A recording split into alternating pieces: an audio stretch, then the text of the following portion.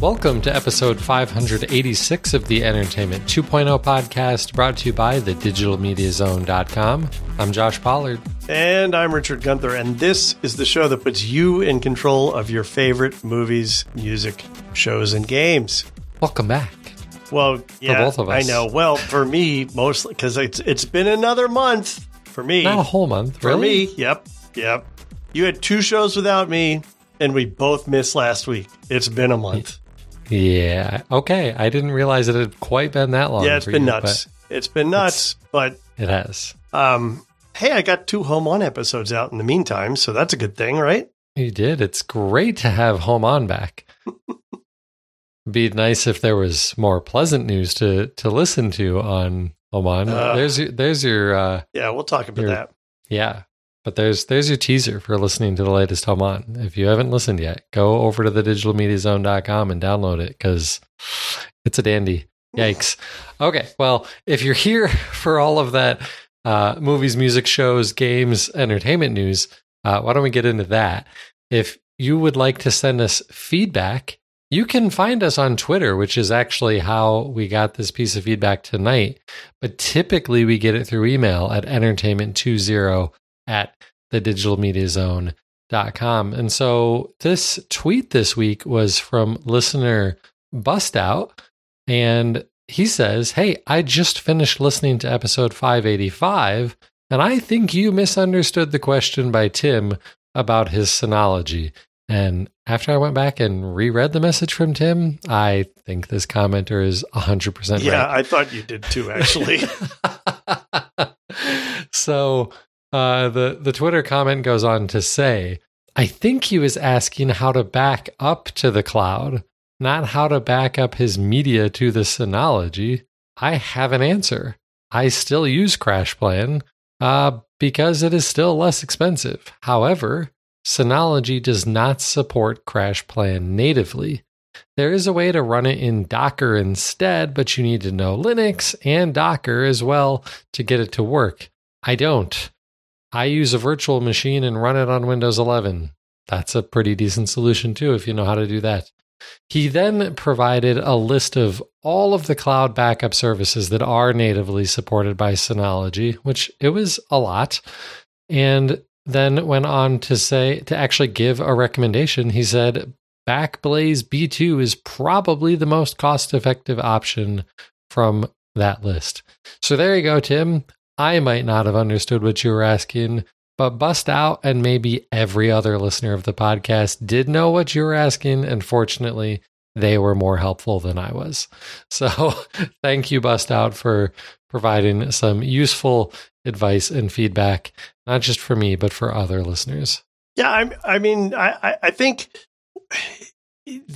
Bust Out gives a good option there. It's also worth noting that there are multiple cloud integrations that you can load onto your Synology, and these are Synology supported. In fact, Synology created plugins or apps that you can load on your Synology. So you can sync to other cloud services if you want to do that. Of course, that means that you might have to have all of the available storage there, and you may not, because it's unlikely that you would have terabytes of storage on your, say, OneDrive or Google Drive or whatever, because that's not cheap. But right. If you're not talking about that and you want to selectively back stuff up, there are ways that you can synchronize content between your cloud services that you use every day and your Synology box as well. For sure. And we will definitely have a link to the entire thread from Bust Out on Twitter if you would like to, well, thank him directly or see that list of other natively supported backup services. Totally thank him, because I really appreciated that he kind of brought this to our attention. When I listened, I thought about it and then I forgot. And so I'm glad we had an opportunity to address it. For sure. So let's move on to the news. Richard, some kind of big news out of a Netflix quarterly, what are these called? Quarterly earnings statements. Earnings reports and earnings calls, basically. Yeah. And these are normally super boring. Not the kind of thing that we would be talking about. Nope. And we're not going to talk about how much money they made. I don't know. I don't care. You might care because I think in a little bit of... I own stock. You own stock, so it's worth noting here before we talk about that. FCC, stay away from us, or FTC, or whoever, SEC, whoever would come after us for such things. Any government agency, there. All of the disclaimers are out of the way. Okay, so what's the news from this typically boring meeting? Well, there's a few things here. I'm going to start with the kind of bad news, I guess. For the first time in 10 years, Netflix lost customers, and not exactly an insubstantial number of customers. In the first quarter alone, they lost about 200,000 subscribers. Yeah. Now, I like. Can we temper that just a little bit? Absolutely. Right? Because that sounds awful, right? Right. And particularly when you compare it to their target, which was to add 2.5 million new subscribers in that quarter. So net, they ultimately ended up losing subscribers. So they did add subscribers, but they lost more subscribers. Right. Now, and to put it into even more perspective, right, they have 222 million subscribers. Right. So what is that? 1, 2, 3, 4 orders of magnitude, maybe 3 in difference. So it's 0.1%. 0.1%. Right. And now I'm going to go on a rant as a stockholder because my portfolio took a hit today. The stock went down 35%. 35%? 35%. Crazy. Because it went down 0.1%. That is stockholders who don't know how to do math, which is a scary situation. I mean, like, I should have been able to do that in my head, but I wasn't quite sure because they're such large numbers. So I did put it in a calculator, but it still wasn't that difficult to come up with the fact that it was actually only 0.1%. Yeah. Wow. Okay. So what were their reasons that they think they lost all of those subscribers? Well, they blamed it on stiff competition. Okay. I think that's valid. They blamed it on not being able to expand in certain areas due to technology. Okay. I guess that's why you theoretically couldn't add more people, but it doesn't explain why the people quit. And they also brought up Netflix account sharing as factoring into that. I don't know exactly how that factors into that unless they've just started scaring people into quitting by talking about the fact that they're going to start trying to figure out a way to monetize account sharing. Not even so much cracking down on account sharing. Like I never heard anything that made it sound like they were threatening to just cancel people's subscriptions for account sharing. They're just looking for ways to, how do we make some money off of this? Because they think that while they've got 222 million subscribing households, that they've got another 100 million other households that are watching by sharing an account from someone else. This doesn't surprise me at all. Everybody that I know, maybe not everybody, but everybody that I know says, oh yeah, my mom uses my Netflix account. Or, fill in your favorite relative or somewhat related neighbor or friend here. You know how I feel about this. I don't do this. Neither do I. But, I mean, come on. And again, right? Like people are reacting negatively to the fact that, oh yeah, they're going to come down and maybe not even enforce their terms of service, but make you pay up. Right. So they are investigating ways to, again, to monetize account sharing. And so they've actually already started one way of doing this. In Chile, Costa Rica, and Peru, they've started a program where you can pay to have up to 2 sub accounts. So like if you've got an adult child who lives in another city, you can make a sub account for that child and be billed $3 extra per month.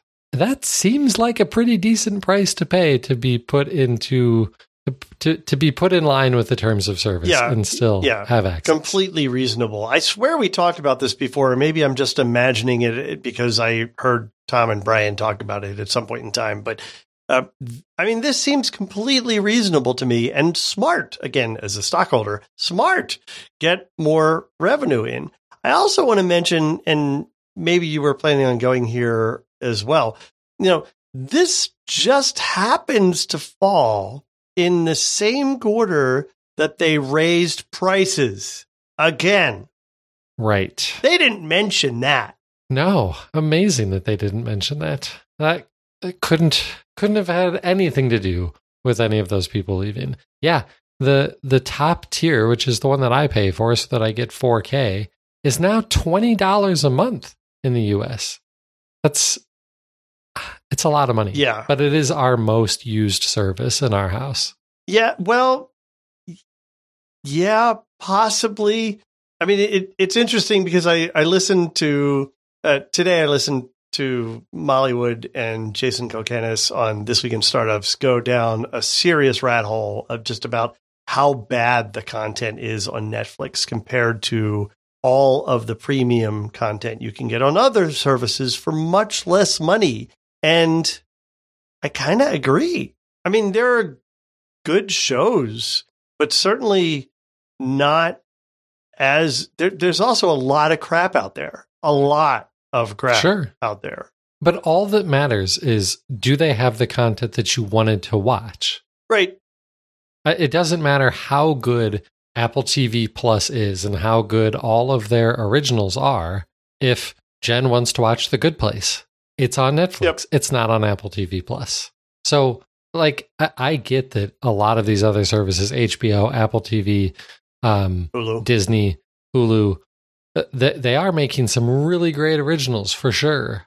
But at the end of the day, if that's not what you care about, and Netflix has the things that you do care about, and there's a pretty decent chance they do because they have so much stuff that's what you're going to pay for. Right? Yeah, I suppose.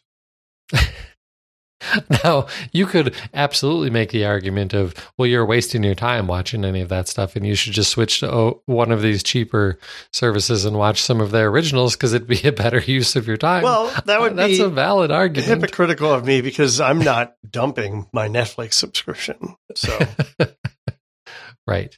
I mean, I would kind of like to. Because, yeah, $20 a month seems kind of crazy. And I would rather, I'm just not willing to pay for all of the services all the time. And, the nice thing is that they're all month-to-month contracts, so you don't have to. But there's definitely stuff on HBO that I would like to watch. Something and things like that Molly said today that I thought was really interesting is that she dropped her 4K support. Because she asked herself, do I really need that? I mean, am I really all that concerned about my Netflix content and what I'm watching on Netflix coming in 4K? Does that really matter to me? And the answer was no. And I thought that was a really intelligent perspective on things. I have 4K service from Netflix because I can. And right. Do I need it? Do I need 4 streams, which comes with that? No. There's 2 of us in this house. I don't need 4 streams. And I just mentioned that I don't share my account with anyone else. So, yeah. No, that's a good point. I should definitely look at cutting mine back because I'm the only person who would care about it being in 4K. No one else in my house does. Right. It could be 720p and they would not care. Right. And I'm not the one who's watching most of it. So why am I paying for 4K? Good. Maybe I should scale it back. Yeah. Thank you, Molly. Yeah. Good idea. All right, one last thing here. Reed Hastings, the co-CEO of the company, said that they're also looking at adding an ad-supported tier, which they've never done. It's never, ever had ads. And they did talk about how part of the reason for that is it's complicated to try and do ads well, especially in movies and things like that. But they're going to look at it because it works. many of their competitors have ad-supported tiers, and if they were to offer an ad-supported tier for a far lower cost, then they probably wouldn't lose 200,000 subscribers a quarter, which is an unfair statement because it's not like they're losing 200,000 every quarter. They did it for one quarter. Right. But I mean, two things there. One, they did predict that they expect to continue losing subscribers over the next couple of quarters because of how things are trending. Of course, they stopped service to customers in Russia. They're obviously going to lose customers in Ukraine. What the other thing is that I don't know. I think that for an ad-supported tier to work there, A, they have to do it right, and B, they have to make sure that they're not going to end up losing full paid customers to that lower price tier. Because sure, you're not going to lose subscribers, but if they downgrade to an ad-supported tier because they're okay with that, now you're losing revenue. Right. Well, maybe. I mean, there are some ad-supported services out there that make more money. Well, that's a fair point. The ad-supported plans. That's a fair point. I forgot. In saying that, I totally forgot that, oh, right, the ads would make revenue. Right. Right, but we just wouldn't have any idea whether they would actually be making more money from people like that or people like you and me who are pointlessly giving them $20 a month for 4K services and 4 streams that we don't need. Well, yeah, we would because they're a public company and we'll hear about it in one of their earnings calls next year. Right, because they never do anything to try and hide those numbers by mixing different things together and things like that. Yeah. So that'll be interesting to see. It doesn't sound like it's going to be anything soon because they're saying that it could launch in the next year or two. With that big of a time horizon, I'm kind of surprised they even brought it up this early. I think they brought it up to tame the news of the reduction in subscribers. Well, that worked out real well for them. What was that, 35% stock drop today? Right, yeah. I think it helped. All right, well, that's it for all of the crazy news out of Netflix. Let's move on to Tableau news, which at first I thought was going to be a small story until I read more of it. This is from Cord Cutters News. So we reported as part of our CES coverage at the beginning of the year, the Tableau announced and was working on a 4-tuner ATSC 3.0 over-the-air DVR.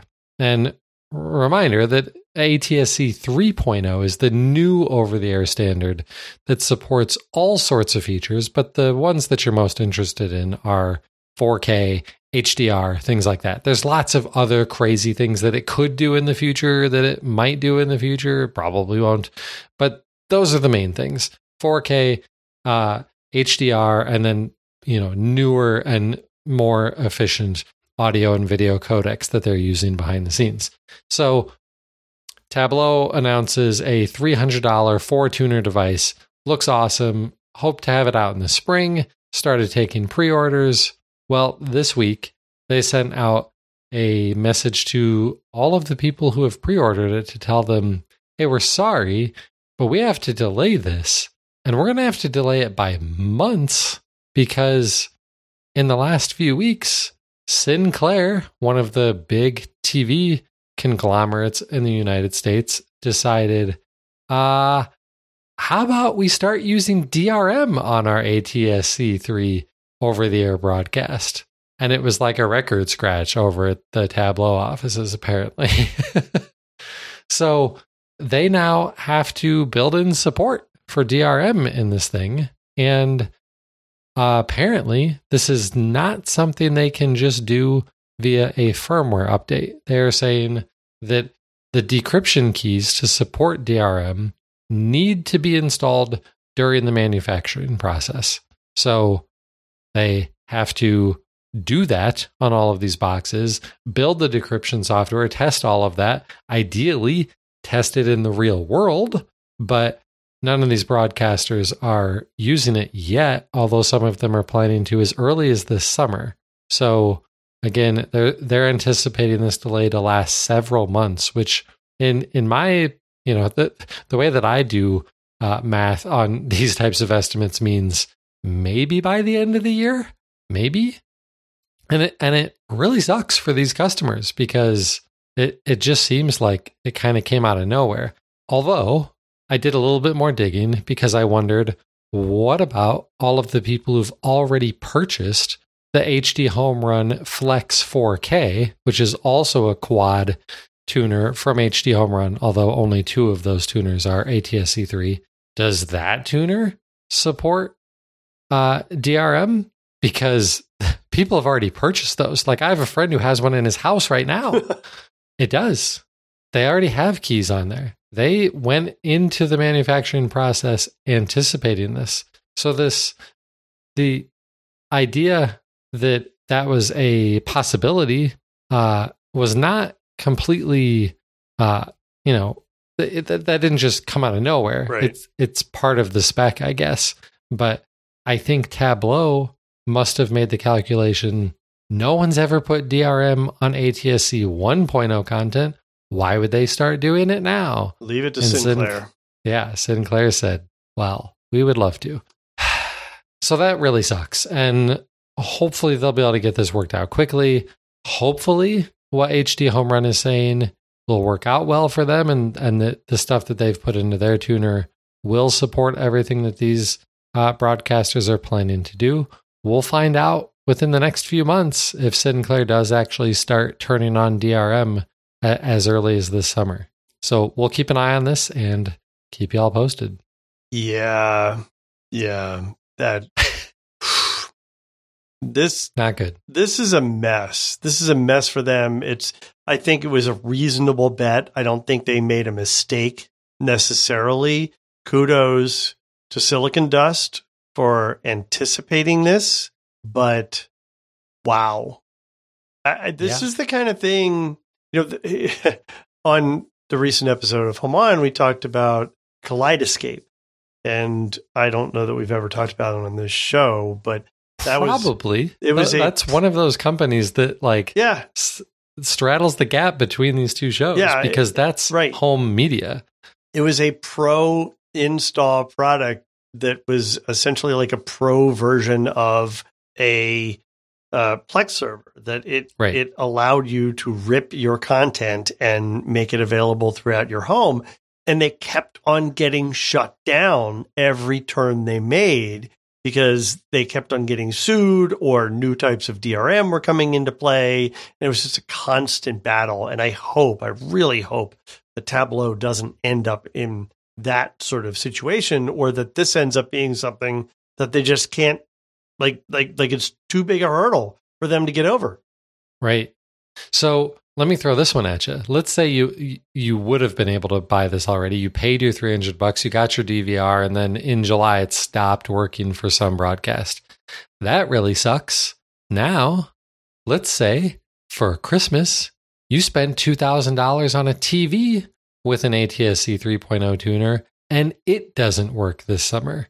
Well, right. And so do we know anything about ATSC 3.0 TVs? Are they planning for this? They've got to be, right? I think there are already some out. Right, but they've got to be planning for this possibility of DRM, right? You would hope so. Right. Yeah.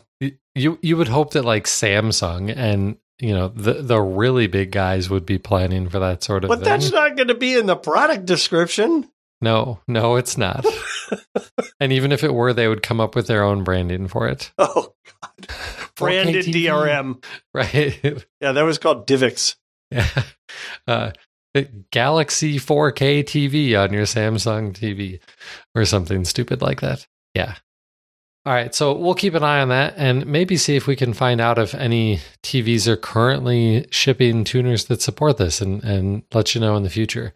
But moving on to the next story, FIFA, the big, super corrupt soccer organization in the world. Oh, not the video game?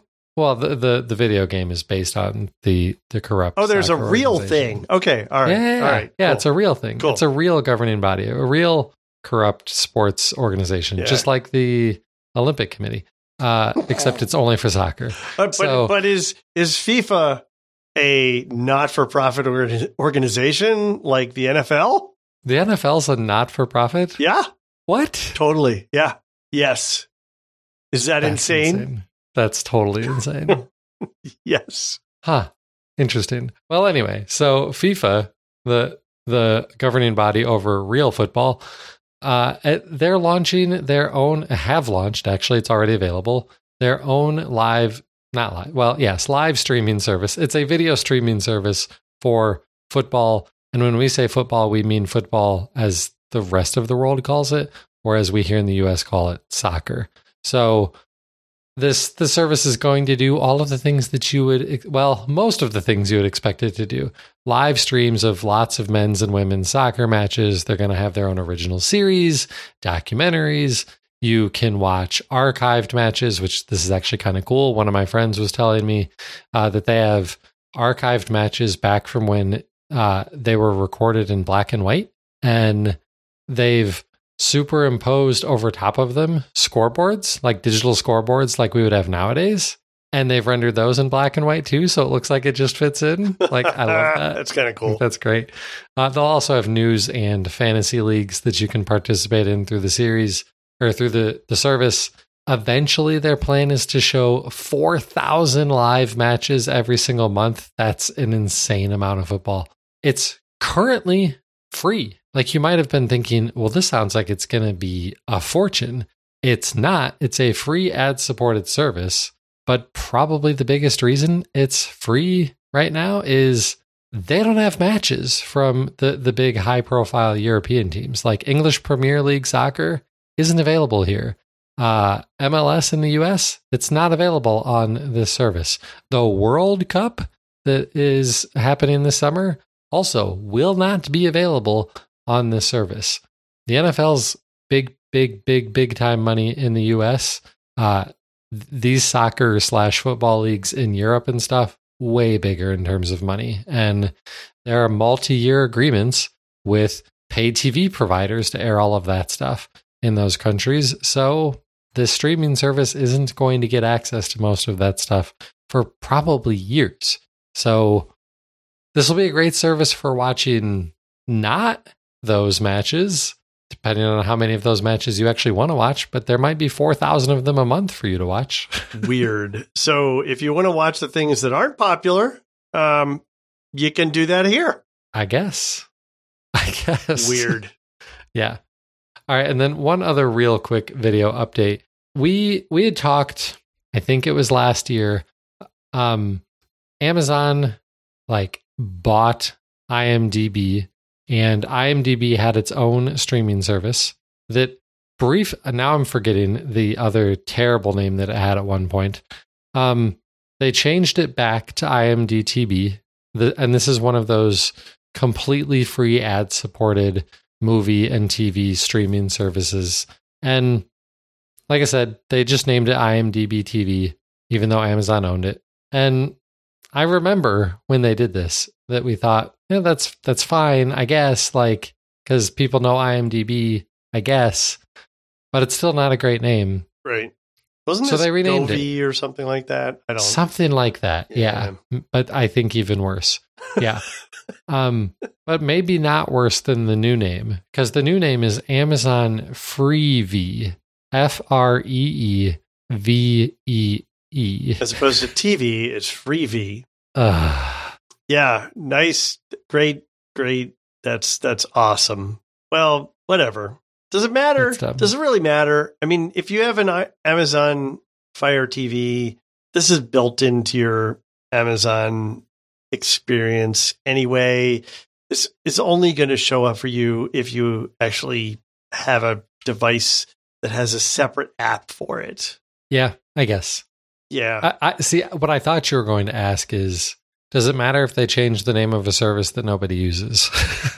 Well, but people probably do actually. Yeah, I am not convinced that it's a nobody uses situation. I mean, I think that there are people, and we talked about this before, there are demographics like college students and so forth who are going to take advantage of free services because they're free. And yeah, you have to watch an ad. Okay, whatever. But I get to watch this movie with Jim Belushi that I can't see anywhere else, or, whatever the random movie happens to be. So, yeah. Right. Yeah. And it's probably a fairly prominent service on those Amazon Fire TV devices, would be my guess. But I don't have one. Okay. So let's move on to our only audio news story of the week. And that is sticking with the Amazon family of services. Amazon's Spotify competitor, Amazon Music Unlimited, is seeing its subscription fee increase for the first time. Now, they have about 17 different plans here, and only some of them had a price increase. Not 17. Really? It's a bunch. So their single device plan is increasing from $3.99 a month to $4.99 a month. The Amazon Music Unlimited individual plan, which is the primary plan that most people would have. Right. That one is increasing from $7.99 a month to $8.99 a month if you're an Amazon Prime subscriber. I don't even know what it costs if you're not. It's $2 more if you're not a subscriber. So it was $9.99. So, yeah. And does it matter? Because is anybody a subscriber to this who isn't an Amazon Prime subscriber? Well, that's a really good question, actually. That's a really good question. I don't know. It may depend on where they get their music. Like, for example, the only built-in music app on my last car was Amazon Music. That's crazy to me. Right. Wow. Yep. Okay. So the yearly cost on that individual plan is going up from $79 to $89. That's right in line with everything else there. Pricing is not changing on their student plan or their family plans. And all of these new prices go into effect on May 5th. So just a couple of weeks from now. So I have to tell you, I am really glad that this happened. Why is that? Well, because I forgot that I'm still subscribing to Amazon Music and I really don't need it. So this was a reminder to me when I was notified that my price was going up that, oh yeah, I'm still spending money on a service that I don't use. So I canceled it. I forgot that you switched from this. What did you switch to? Did you go to Apple Music? I did. I went to the Apple Music family plan. Okay. That makes sense. That totally makes sense for you. All right. Well, gaming news doesn't typically make sense for you, so I'll take over these next couple of stories. Thank you. So although this first one you might have a little bit of an interest in. So in the last couple of weeks, both Microsoft and Sony have talked about how they are exploring adding in-game ads specifically to free-to-play games. So to offer that as yet another revenue model, because most free-to-play games, think Fortnite, make money by either selling a battle pass, that's the Fortnite model, or selling microtransactions, whether that's different avatars, different weapons, all that sort of junk for your typical free-to-play games. And it works, but, new models are also nice. Now, they're not talking about just going bonkers here and throwing ads all over the place. At least Microsoft isn't. So when Microsoft gave their example, they said that we would want to see this in ways that actually fit into the gaming environment. So their example was, if you're playing a racing game and you're racing down streets, well, streets regularly have billboards. So what if we just put real life ads on those billboards? I think that makes sense. I'm totally fine with that. That totally makes sense. Yeah, for real. I mean, wasn't there already a game that was doing this? I could have sworn. What's the game that's so controversial, like car stealing thing? Oh, Grand Theft Auto. Grand Theft Auto. I thought they were doing this already. I don't think Grand Theft Auto is. I know some Electronic Arts games, some EA Sports games, have put some advertising into their games, and I don't remember the exact models that they did. But it got people angry enough that they ended up removing them from the games. Oh, really? Okay. All right. Yeah. Well, but I wonder come on, really? How they were doing that. Like, I play NHL all the friggin' time, and if there were ads on the boards, Like, as there should be. I wouldn't care. Like, because that would make it more realistic. Exactly. Now, all of that would be fine. But Sony also talked about looking into models where players would get rewarded with in-game items for watching ads during games, which sounds exactly like the sort of crap that you have to deal with in most mobile games. Yeah, that's awful. Yeah, that's I don't want that. Absolutely awful. That's never, ever implemented well. Yeah, that would suck. Do not want. Microsoft did say that they would not be taking a cut of the advertising revenue either, which is kind of amazing. Sony didn't announce whether or not they would, but Sony apparently is not interested in dealing with advertisers who collect personal information. I'm not exactly sure how that works, because that's how advertisers tend to make a lot of the money from it. Not just, oh, you saw that ad and went and bought the thing.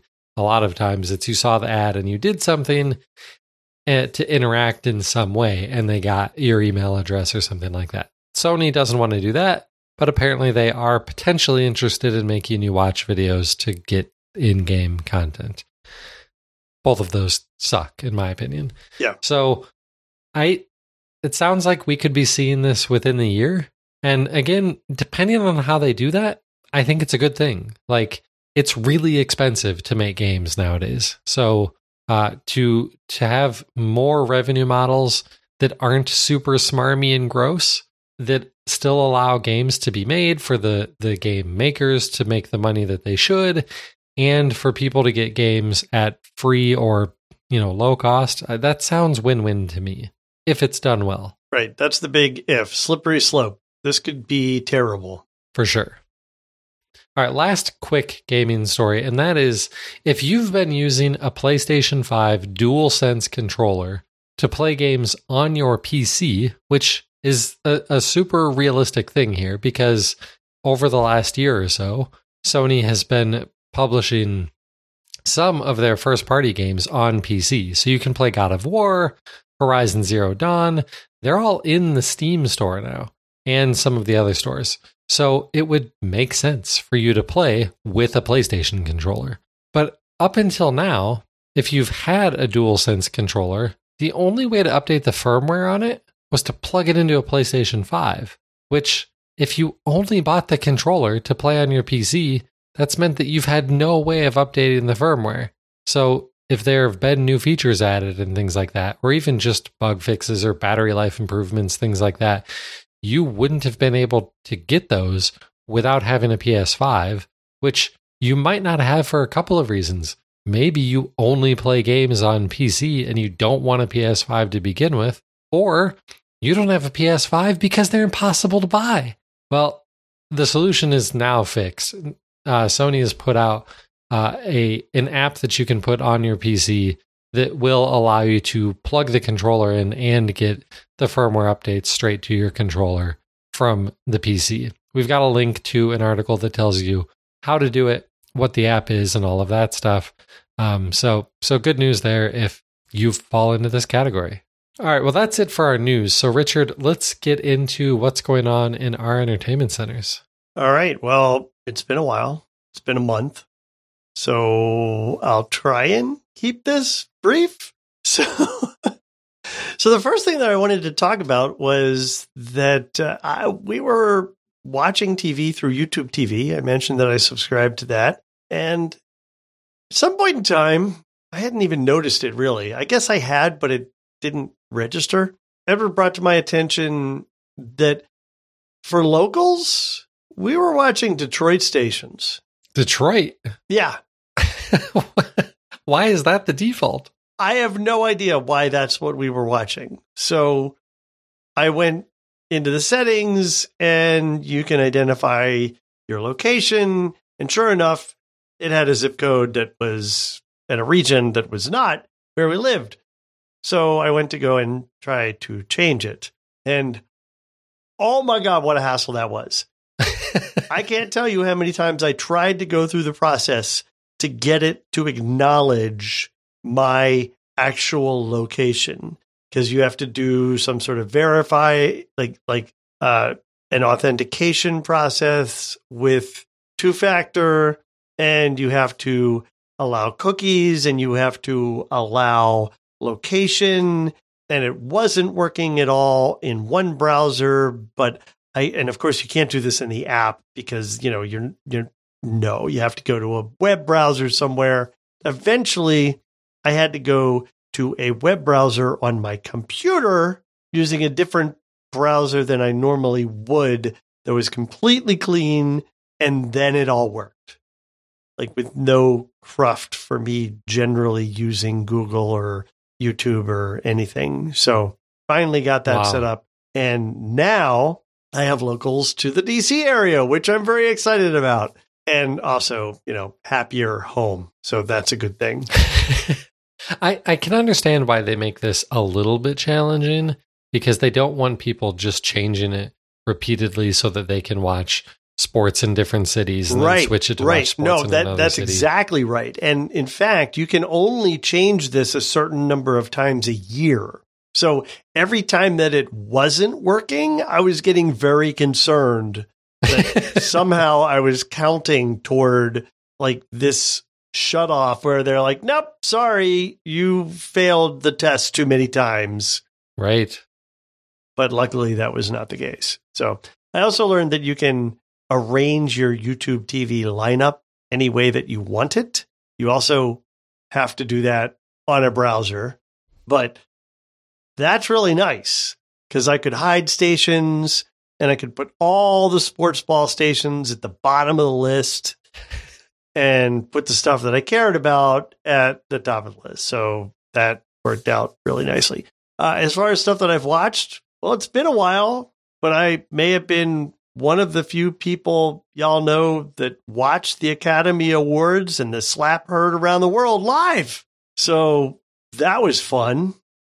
I've also been catching up on a bunch of shows that I haven't watched in a while. So This Is Us.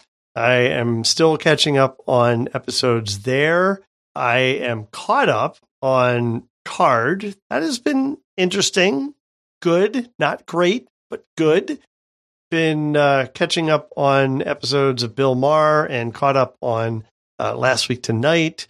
And then restarted, I should say, a couple shows that I either hadn't watched before or hadn't watched in a while. So the first is a show called The After Party, recommended by the guys on the Home Tech podcast who've been talking about it for weeks because they say that in this show, they represent like home technology properly for the first time ever that they've ever seen. Like they must have had somebody on the production crew that knew how home tech is supposed to work in like a pro installed integrated home.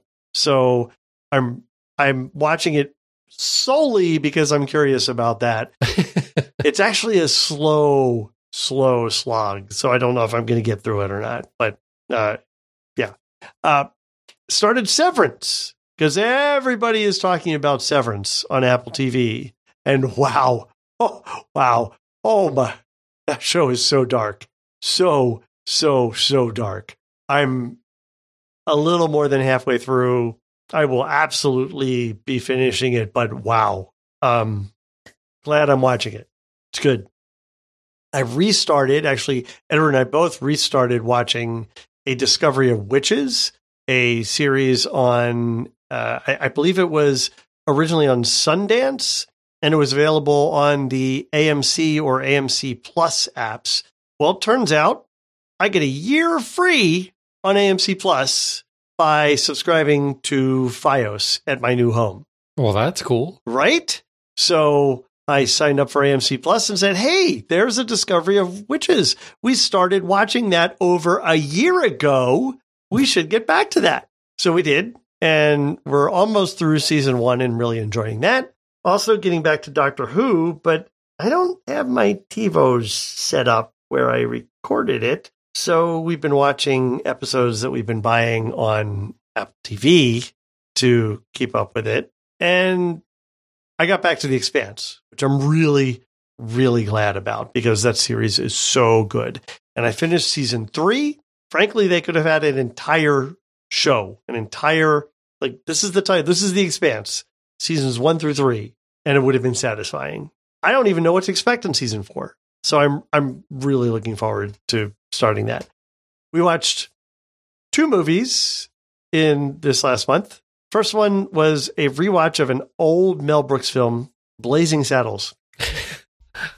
Why? A friend of ours was over and mentioned, hey, have you watched Blazing Saddles recently? We're like, no, probably not in like 20 years. Right. So she's like, yeah, you probably should. You might be a little shocked. So we did. This show would never, this movie would never get produced today. No, none of those Mel Brooks shows would, or movies would. Unbelievable.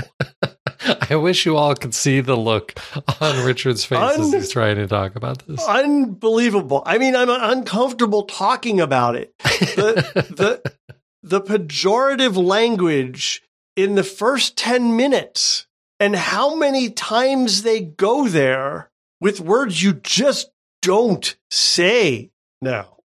It was just staggering. Unbelievable. Yeah. So anyway, so we watched that. And then to this past weekend, we watched Death on the Nile, the new Death on the Nile with Gal Gadot and an amazing lineup on the cast. And we thoroughly enjoyed it. It was the latest remake of the Agatha Christie classics. And I hope they do more because I think they're doing a good job with them. And I thought it was worth mentioning that I am finally caught up on podcasts for the first time after, I don't know, since you and I were in North Carolina for CES. Yeah. Wow. It's been a while. All right. That's what I've been up to. What have you been doing in your entertainment center? Yeah. So I was traveling last week for the first time in a long while. I normally am really good at planning for the flight. Like, I'm normally good at planning for my entire trip. I'm good at packing all of the clothes that I need, plus extras, any technology that I would need, plus extras. Often Jen packs snacks for you, plus extras. Yeah, exactly. You know the situation well. And that typically means, loading up my iPad or whatever with a couple of movies, a few TV shows, maybe getting some audiobooks and stuff on my phone, all of that sort of stuff. I didn't do any of that. I completely spaced out and forgot to do any of that. So I get on the plane and realize I don't have anything to watch. I intentionally caught up on all of my podcast because I did download an audiobook, but I started listening to it on the way to the airport and hated it. Oh. And even if I wanted to listen to any of those things, I forgot my noise canceling headphones for the plane. I didn't bring wired headphones that I could have plugged in to the in-flight entertainment. Oh. I had nothing.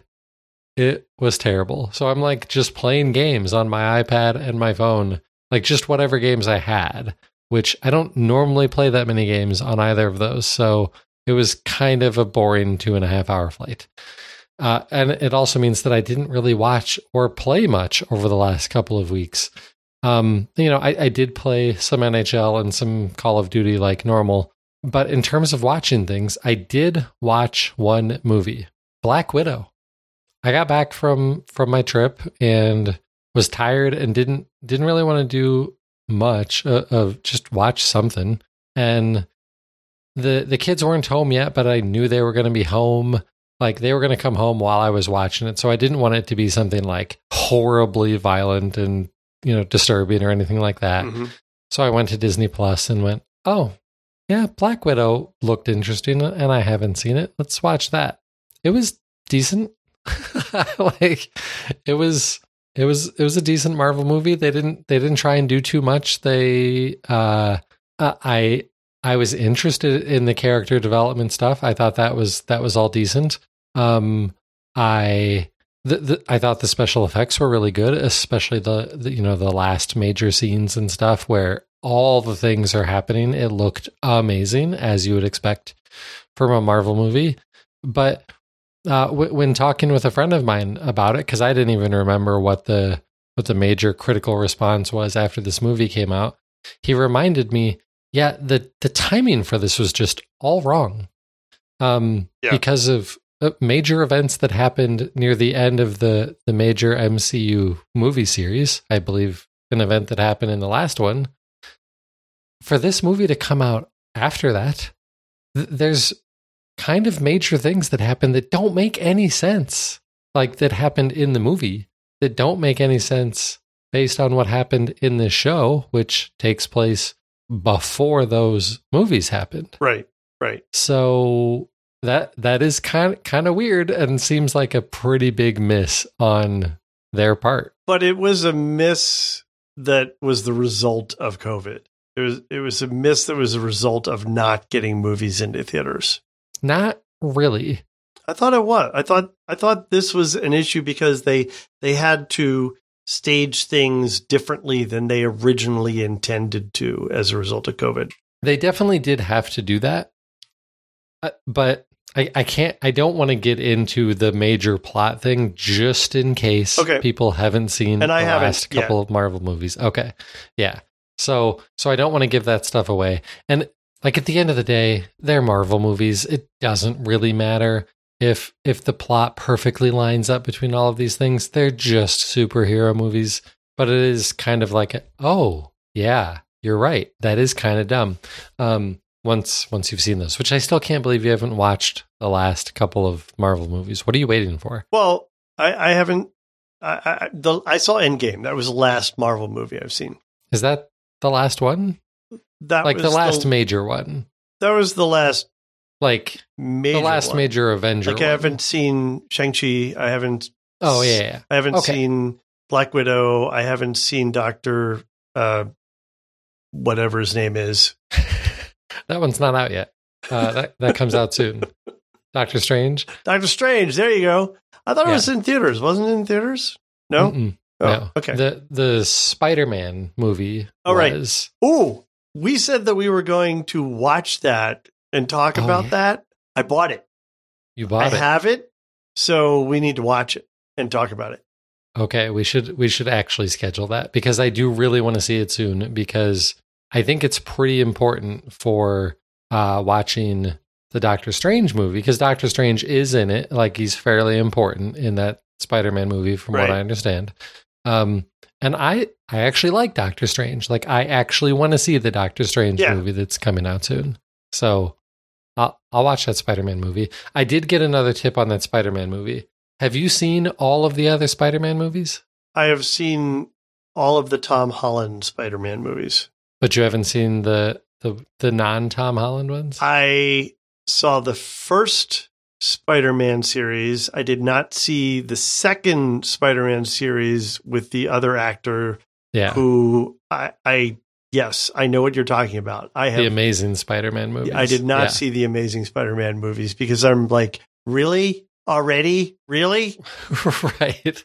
So what I was told is if you haven't seen all of them, you don't have to go and watch all of them. That seems ridiculous. Some people would probably tell you that. Was basically go find yourself a YouTube like catch-up video. Makes sense. That fills you in on those. That it will be helpful.